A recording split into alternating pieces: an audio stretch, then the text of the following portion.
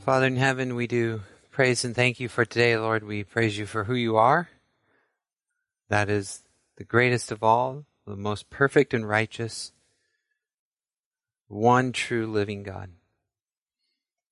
And we praise you for all that you've done, Lord, for your work of creation, redemption, and restoration, for our salvation, our joy, and our eternal bliss. We praise you for your daily provision and your comfort and encouragement in our lives. We praise you for the Holy Spirit and his conviction and power, his sealing guarantee. Lord, we praise you for your church, the body, which you bring together and sanctify. Despite our many sins and spots and stains, you cleanse us and renew us and promise to remake the world again into a better place. Lord, we praise you, for you are the King of glory, and we pray that Jesus would come back soon. But until he does, cause us to be faithful. In his name we pray. Amen. Well, good morning. If you're just joining us, my name is Pastor Jeremy Lobdell, and we are so glad that you are here to worship with us today. I have something in my hand, and perhaps you can see it. It is a coin, a small little silver one, called a quarter. You know how this works.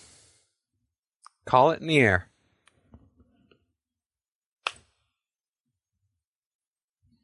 Tails. Everyone knows that there are two sides to every coin, what we often refer to as a heads or a tails. Last week in our series in the book of Mark, we looked at Mark chapter 9, verses 33 through 41. We ended in 41 where Jesus said, "For truly I say to you, whoever gives you a cup of water to drink because you belong to Christ will by no means lose his reward." So in that section, Jesus is talking about rewards, or the positive side of things, something to work towards or earn or look forward to. But in the next section, Jesus is going to talk about the other side of the coin, about punishment. And so today's sermon is entitled Heaven, Hell, and Everything in Between. And what we'll try to do in the next few minutes is exactly that. We'll talk about heaven, we'll talk about hell, and everything in between. Now, the bulk of this section is on the doctrine of hell, and so I'll spend a good amount of time there, but I want to keep the broader perspective and the context of this whole series and book, and so we want to see everything that's going on, not just the individual verses. So I'll make sure to refresh our memory on those other two parts as well. So starting with heaven, then hell, and then talking about everything in between. So let's look at Mark chapter 9, beginning in verse 42. If you have your Bibles, I'd invite you to follow along with me. If not, it'll be up on the screen. No worries. Hopefully they're in a good spot where you can get to them and read them and spend time with the Lord every day. 42nd verse of the 9th chapter of the book of Mark. Mark 9:42 says this: "Whoever causes one of these little ones who believe in me to sin, it would be better for him if a great millstone were hung around his neck and he were thrown into the sea. If your hand causes you to sin, cut it off. It's better for you to enter into life crippled than with two hands to go to hell, to the unquenchable fire. And if your foot causes you to sin, cut it off. It is better for you to enter life lame than with 2 feet to be thrown into hell. And if your eye causes you to sin, tear it out. It's better for you to enter the kingdom of God with 1 eye than with 2 eyes to be thrown into hell, where their worm does not die and the fire is not quenched. For everyone will be salted with fire. Salt is good, but if the salt loses its saltiness, how will you make it salty again? Have salt in yourselves and be at peace with one another." This is the word of the Lord. Thanks be to God. So 2 sides to every coin. Let's talk about the first. Heads or heaven. Heads or heaven. Now you may ask the question if you're looking at this passage, Pastor Jeremy, where do you get the idea of heaven out of that? And there are a couple different spots where it actually shows up. One is in verse 47, where Jesus talks about the kingdom of God. And the other is in verses 43 and 45, where Jesus talks about entering into life. Now, a lot of times when we read that, we kind of blitz through it and we think that it means go through life maimed or crippled. But actually, it talks about entering into life, and that life that it's referring to is future life, eternal life, heaven, or the kingdom of God. So in this passage, it shows up in those two main ways. Now, as I said that, you probably noticed that I said verses 43 and 45. And if you're a careful student of Scripture, or even if you're just somewhat attention to detail, you say, wait a minute, 43, 45, what happened to 44? Same thing with verse 46. We go from 45 to 47. What's going on there? Perhaps Pastor Jeremy is just leaving out verses he doesn't want to talk about. Or maybe, oh no, there's some problem with the ESV or the Bible. Well, here's what happened. Let me give you just a little aside so you can have more confidence in your Bible and talk well to your friends, and we'll get right back into the text. But I think it's important to answer, where did verse 44 and 46 go? Verse 44 and 46 essentially say the exact same thing as a verse later in that passage. And so what happened then is originally, most scholars believe, is that the scribe who is copying this text took that phrase and added it in two more times for clarification on the other lines. Now, that may, as a Bible believer, give you a little bit of concern. You may say something like, oh man, what's going on there? How can I trust the Bible? Well, here's the deal. We believe God is perfect, and we believe God is powerful, and therefore in His perfection and in His power, He can powerfully preserve His word for us today. How did He do so? Well, for the first 1,500 years of New Testament history, He did so through handwritten copies. Now, as you know, human beings make mistakes. And indeed, there are what scholars would call variants or differences in the manuscripts themselves to the tune of 400,000 different times. Now, you may hear that number and go, whoa! So how in the world do we know what we have is accurate and what we have is the Word of God? Well, there's a long answer to that. I'm giving you a short one today. The short answer is basically we can trust God, but scientifically speaking, there's this thing called textual criticism, and what you can do is compare the various manuscripts to see what the differences are, and then easily figure out what the original might have been. So, for example, in that science, there are basically 4 types of differences. One is spelling. You notice right away whether John has an H or no H, Jon or John. Doesn't change the meaning, doesn't affect anything. If you verify it in multiple different copies, you can figure out which one it was. Same thing with order. The scribe might accidentally flip the order. You might have Christ Jesus or Jesus Christ. Doesn't change anything. Another thing you might have is something that is what's called a non-viable variant. Something that doesn't make any sense at all and is just butchered. Maybe they're getting sleepy or fell asleep at the wheel and it doesn't even work.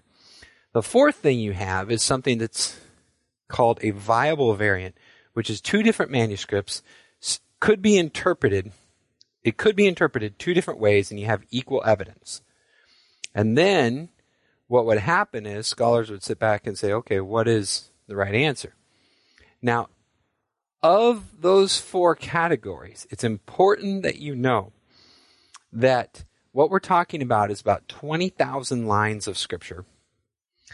Of those 20,000 lines, only 40 fall into the 4th category. In other words, 99.8% of your Bible has 100% agreement across the board. The 0.002% where there could be a potential alternate reading does not affect a single core or essential doctrine. So in other words, God has powerfully and faithfully preserved his word for us today, and what you have you can trust. So verse 44 and 46, they don't need to be there because we already have it later at the end of the chapter in verse 48. However, you can be certain that what you have is the Word of God. Some older translations, like the King James, keep it in, but the newer ones with the best manuscript evidence recognize that as an addition and leave it out. So that's what happened with verse 46 and 44. Now let's go back to talking about heaven, because that's the good stuff and that's the fun stuff and that's where we want to be. So there are two terms in that passage that talk about heaven. One is the kingdom of God. The other is life, eternal life, entering into life. There's also an image that's been used over and over again in this teaching section to describe or hint at the future coming kingdom of God. And that image is little children. So why in the world would little kids be an image of the kingdom of God? I mean, they have boogery noses, they get in trouble, they fight, they throw fits. They're the least of these, especially in that society. Why is that? The reason is because children have a concealed future. Their future is yet unknown. We get some hints of what they will be and their personality types and their gifting and things early on. But even the people that know them best don't know what they will be when they are fully grown. There is a coming future state that exists within that child that is yet to be revealed. Furthermore, they have a future dignity. That thing that we don't know what it is that they're going to be, we believe because of God's grace that it'll be good, that they will develop into something that we can be proud of and look forward to and see and receive with happiness and excitement and joy. So children are an image of the kingdom of God because they have a concealed future and a future dignity. The kingdom of God is concealed to us, and it has a future dignity. It is something that we know will come, but we don't exactly know when or what, but we know that it's good. We know that in the coming kingdom that righteousness rules and Jesus reigns and every tear is wiped away and we're given new bodies that are perfect and free from pain and the fall is done away with and there's a new heaven and a new earth and all is well. That's going to be a good day. And so what we experience now is like a child in their experience. It's real, but it is not realized. It is already, but not yet. There is a hope for the future that what's coming is what's better than what is. And we can say with faith and confidence in the Word of God that although we experience good things now, whatever we experience in heaven will be infinitely better. Although whatever it is we experience now, heaven is better. Heaven is better. And a lot of people that don't have that hope, man, they try to fill it up now, and you know how that works. They go after money, they go after pleasure, they go after entertainment, they go after drugs, they go after sex, they go after food, they go after whatever they can to help them feel good for the moment. But by grace through faith, we affirm what Scripture and Jesus says, that no matter how good that food, no matter how fulfilling that hard work, no matter how exciting that pleasure, heaven will be infinitely better. Heaven is better than being on the best drugs, than having the best sex, than having the most money, than having the most pleasure, the best vacation, or whatever. Heaven is infinitely better. We don't know exactly what it is, but we know that whatever it is, heaven is better. So number one, the first point I'm trying to make is that heaven is the best. Heaven is the best. Whatever it is that you've experienced that's good, heaven is so much better. Now the other side of the coin that we talk about in verses 43 through 48 is the darker side, and that is hell. I know this topic is not preached on much in churches today, and I actually think that could be a large reason for our struggle with evangelism. If we don't talk about hell, there's no reason to tell someone else about heaven. But because there is a horrible place that we don't want to go to, we should tell them about the good place that we do. So let's talk about hell for a little bit today, not because we want to, but because Jesus did. In fact, when you look at Scripture, you find that the word for hell, Gehenna, occurs 12 times in the New Testament. 11 of those 12 are on the lips of Christ himself. In other words, the vast majority, the bulk of New Testament teaching that we get on hell is from the loving Jesus. The loving Jesus talked about hell more than anybody else. He is the one who created it, and he's actually the one who sends people there. This is a big deal. Historically, this doctrine has always been affirmed by the church, and it is only in the modern day and liberal times where people are trying to turn it into something else, like annihilation, saying that it's temporary and eventually it's done, or saying that there's no such thing as hell, but there's this universal idea that everyone, once they're deceased, eventually makes their way into heaven. Also untrue on many accounts. But let's talk about what is true and what Jesus says and what we know. What we do know is that there was a valley outside the city of Jerusalem called Gehenna. Comes from the Old Testament, where the sons of Hinnom owned this valley. It's translated from Hinnom into Gehenna into the New Testament Greek. And what it was is essentially a landfill. And it doesn't look neat and tidy like ours out there east of Midland, but instead it is a place of filth and stink and rot. There's random fires burning, there's maggots, there's worms, there's rats, there's carcasses, there's all kinds of intensely disgusting, gross things that you don't want to be anywhere near. In other words, if you were living in Jerusalem, you wanted to live as far away from Gehenna as you could be. Whatever you do, don't go there. That place is sick, disgusting, filthy, yuck. Well, Jesus picks up on this imagery then in the New Testament when he talks about the eternal lake of fire that we learn about later in Revelation chapter 20. And he begins to acquaint people with this imagery. And he says it's very analogous to that garbage dump outside the city. That it is a real place, just like the garbage dump. It's real.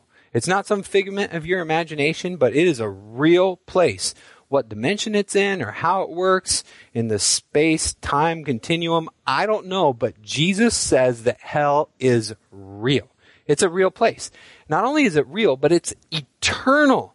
It is eternal, so this is no to annihilationism. This is no to purgatory. This is no to things that believe that it is temporary. It is instead a place of eternal punishment with unquenchable fire. Hell is the worst. Hell is the worst place that you can possibly imagine. Now, I know that in contemporary society, we say things like, oh, I'm just going through hell, or man, that's like hell, or what the hell, or whatever. And we throw this term around like it's really no big deal. But the Bible assures us that it is, in fact, a very big deal. That there is nothing worse than hell. Now, I want to be compassionate to your experience here and the evil in our world. And I know that sometimes we can see things, whether it's a Holocaust or whether it's suffering or children suffering or abuse or terrible, terrible things that are too terrible to say on this camera. That the reality of sin has made life so very miserable in certain circumstances that it could very well be described as hell. And yet, what we see when we look at Scripture is that no matter how bad it is in this world, it's nothing compared to eternal separation from God, darkness, and unquenchable fire. The torment and terror and horror of hell is worse than anything else. One side of the coin is heaven, that heaven is the very best. It's better than the highest of highs, the greatest of greats. The other side of the coin is hell. That hell is absolutely, and when I say absolutely, I mean absolutely, categorically, beyond anything else, the very worst possible outcome for one's life. Now, if that's true, and you're hearing that today, I hope that does stir something in you. I hope that strikes fear in you. There's a reasonable amount of fear to be had of hell.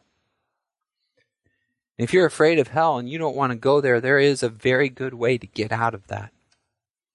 And that is by believing in Jesus Christ as a substitutionary payment for your sins. When you affirm Jesus as the God-man, God made human, and you believe that his death on the cross paid for your sins, and you trust in the power of his resurrection to redeem fallen humanity, then you have been what Christians call saved. You've been saved from judgment. You've been saved from death. You've been saved from destruction. You've been saved from the power of sin and hell. Jesus came to save you. And that is why he talks about hell so much, is because he doesn't want you to go there. He knows how bad it is. And he wants you to be with him forever. And so if you've never believed in him, you take it serious. And in this moment, this very instant, you stop and pray and confess your sins and believe in his death and burial and resurrection. Number 1, heaven. It's the best. Go there. Number 2, hell. It's the worst. Whatever you do, don't go there. Number 3, the third side of the coin. Wait a minute, Pastor Jeremy, third side of the coin? Well, if I was talking with someone who really wanted to argue with me, they'd probably look and say there's heads, and there's tails, and there's that middle section too. There's everything in between. And I would say, okay, you got me there. You're right. There is something between those two sides. Heaven and hell, because they're for eternity, are a lot bigger than whatever's in between. But to be fair and to be honest, there is something in between. And that's the perspective we have to have when we look at our lives. Eternity is so much greater, it's so much bigger, it's so much longer that what's in between absolutely pales in comparison. And yet, for us who are locked in this space-time continuum, it feels like forever. Here we are waiting for the kingdom of God, the return of Christ, the new heavens and the new earth. And we're like, come, Lord Jesus, when is it? And for us, it feels like 1,000 years, but for him, it's only a day. But here we are, in between. 1 foot in heaven, 1 foot on earth. Pulled between our eternal home and our current state. Looking forward to the future reality as pilgrims, wanderers, and sojourners, but knowing that we have to be faithful today.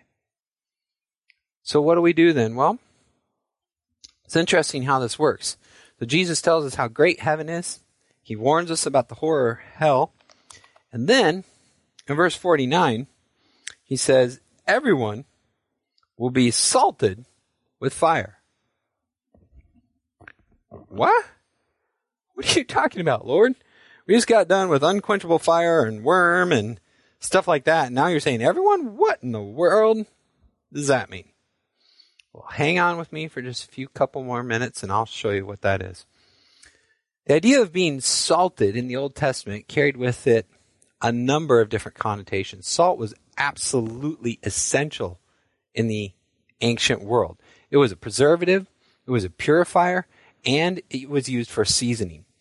You see that playing out throughout the sacrificial system. In particular, for example, when they offered a grain offering, the grain would be mixed with salt to season it for the one receiving it, the Lord.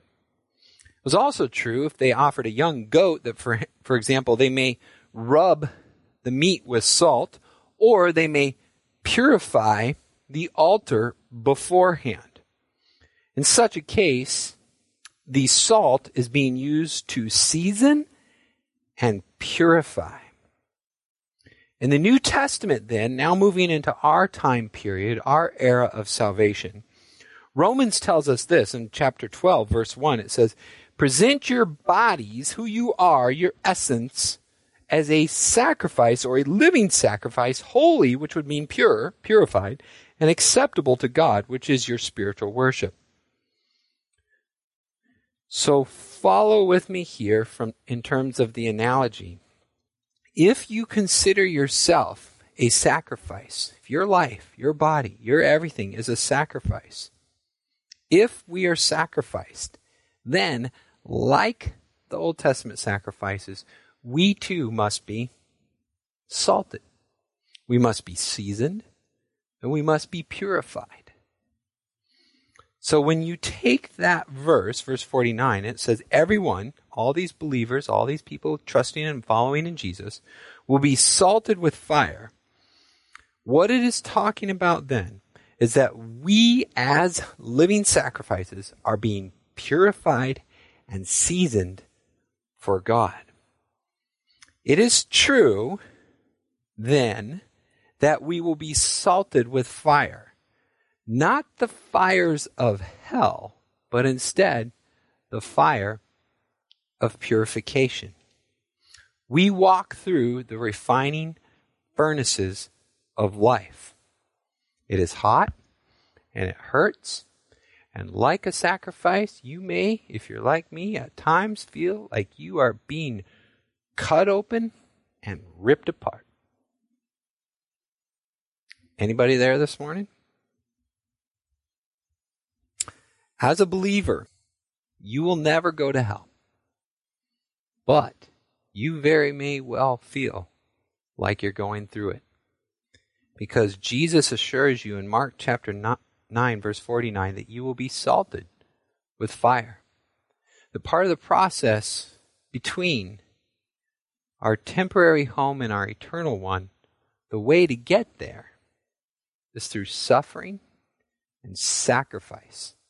And that means we will be seasoned and purified or salted with fire. I think personally this COVID time has been a lot of that. It's brought up all kinds of things. It's torn down idols. It's brought out people's emotions in ways that are both healthy and unhealthy. The flood, no doubt, has done the same and showed us what is truly essential. It's our family and our faith. We may lose everything else. But what do we have? We have the kingdom of God. I want to get ready to close with an illustration that comes from Leadership Magazine in 1983. I'm just going to read it to you because it's absolutely beautiful. But in recapping what we've talked about today, we've said this. We've said Mark chapter 9 addresses heaven, hell, and everything in between. It's the positive side and the negative side. It says that heaven is the absolute best. Whatever you do, go there. And it also says that hell is the absolute worst. Whatever you do, don't go there. And in between, on the way, as a sojourner, pilgrim, and alien, remember that even though it feels like you're going through hell, you're not. Hell is worse. Heaven is better. And what you're experiencing right now is being seasoned, purified, or salted with fire. Presenting your bodies as a living sacrifice, then you know that every drop of blood or every drop of sweat that you pour out, every single drop will be rewarded. You have the guarantee of the harvest. Del Tar was a missionary who served in West Africa. He relates the following story. He says, I was always perplexed by Psalm 126 until I went to the Sahel, that vast stretch of savanna, more than 4,000 miles wide, under the Sahara Desert. In the Sahel, all the moisture comes in the in a 4-month period. May, June, July, and August. After that, not a drop of rain falls for 8 months. The ground cracks from dryness, and so do your hands and feet. The winds of the Sahara pick up the dust and throw it thousands of feet into the air. It comes slowly drifting across West Africa as fine grit. Gets inside your mouth and your clothes and even your watch. It stops. The year's food, of course, must all be grown in those 4 months. And in that time, people grow sorghum and milo in small fields. Now, October and November, these are beautiful months. The granaries are full, the harvests come, people sing and dance, they eat 2 meals a day. The sorghum is ground between 2 stones, millstones, to make flour and then mush with the consistency of yesterday's cream of wheat. The sticky mush is eaten hot, and they roll it into little balls between their fingers, drop it into a bit of sauce, and then pop it into their mouths. The meal lies heavy on the stomachs so they can sleep. December comes. The granaries start to recede. Many families omit the morning meal. Certainly by January, not one family in 50 is still eating 2 meals a day. By February, the evening meal diminishes and the meal shrinks even more during March, and children begin to succumb to sickness. You don't stay well on half a meal a day. April is the month, he says, that haunts my memory. In it you hear the babies crying in the twilight. Most of the days are passed with only an evening cup of gruel. Then, inevitably, it happens. A 6 or 7-year-old boy comes running to his father one day with sudden excitement. Daddy, Daddy, we've got grain, he shouts. Son, you know we haven't gotten grain for many weeks. Yes, we have, the boy insists. Out in the hut where we keep the goats, there's a leather sack hanging up on the wall. I reached up, put my hand down in there, and Daddy, there's grain in there. Give it to Mommy so she can make flour, and tonight our tummies can sleep. The father stands motionless. Son, we can't do that, he softly explained. That's next year's seed grain. It's the only thing between us and starvation. We're waiting for the rains, and then we must use it. The rain finally arrives in May. And when they do, the young boy watches as his father takes the sack from the wall and does the most unreasonable thing imaginable. Instead of feeding his desperately weakened and starving family, he goes to the field with tears streaming down his face and takes the precious seed and throws it away. He scatters it in the dirt. Why? Because he believes in the harvest. The seed is his. He owns it. He can do anything he wants with it. The act of sowing hurts so much that he cries. But as the African pastors say when they preach from Psalm 126, brothers and sisters, this is God's law of the harvest. Don't expect to rejoice until later on, when you have been willing to sow in tears. To what should we liken the kingdom of God? The kingdom of God is like a child, a sower, a grain of wheat. And when it falls to the ground, it dies.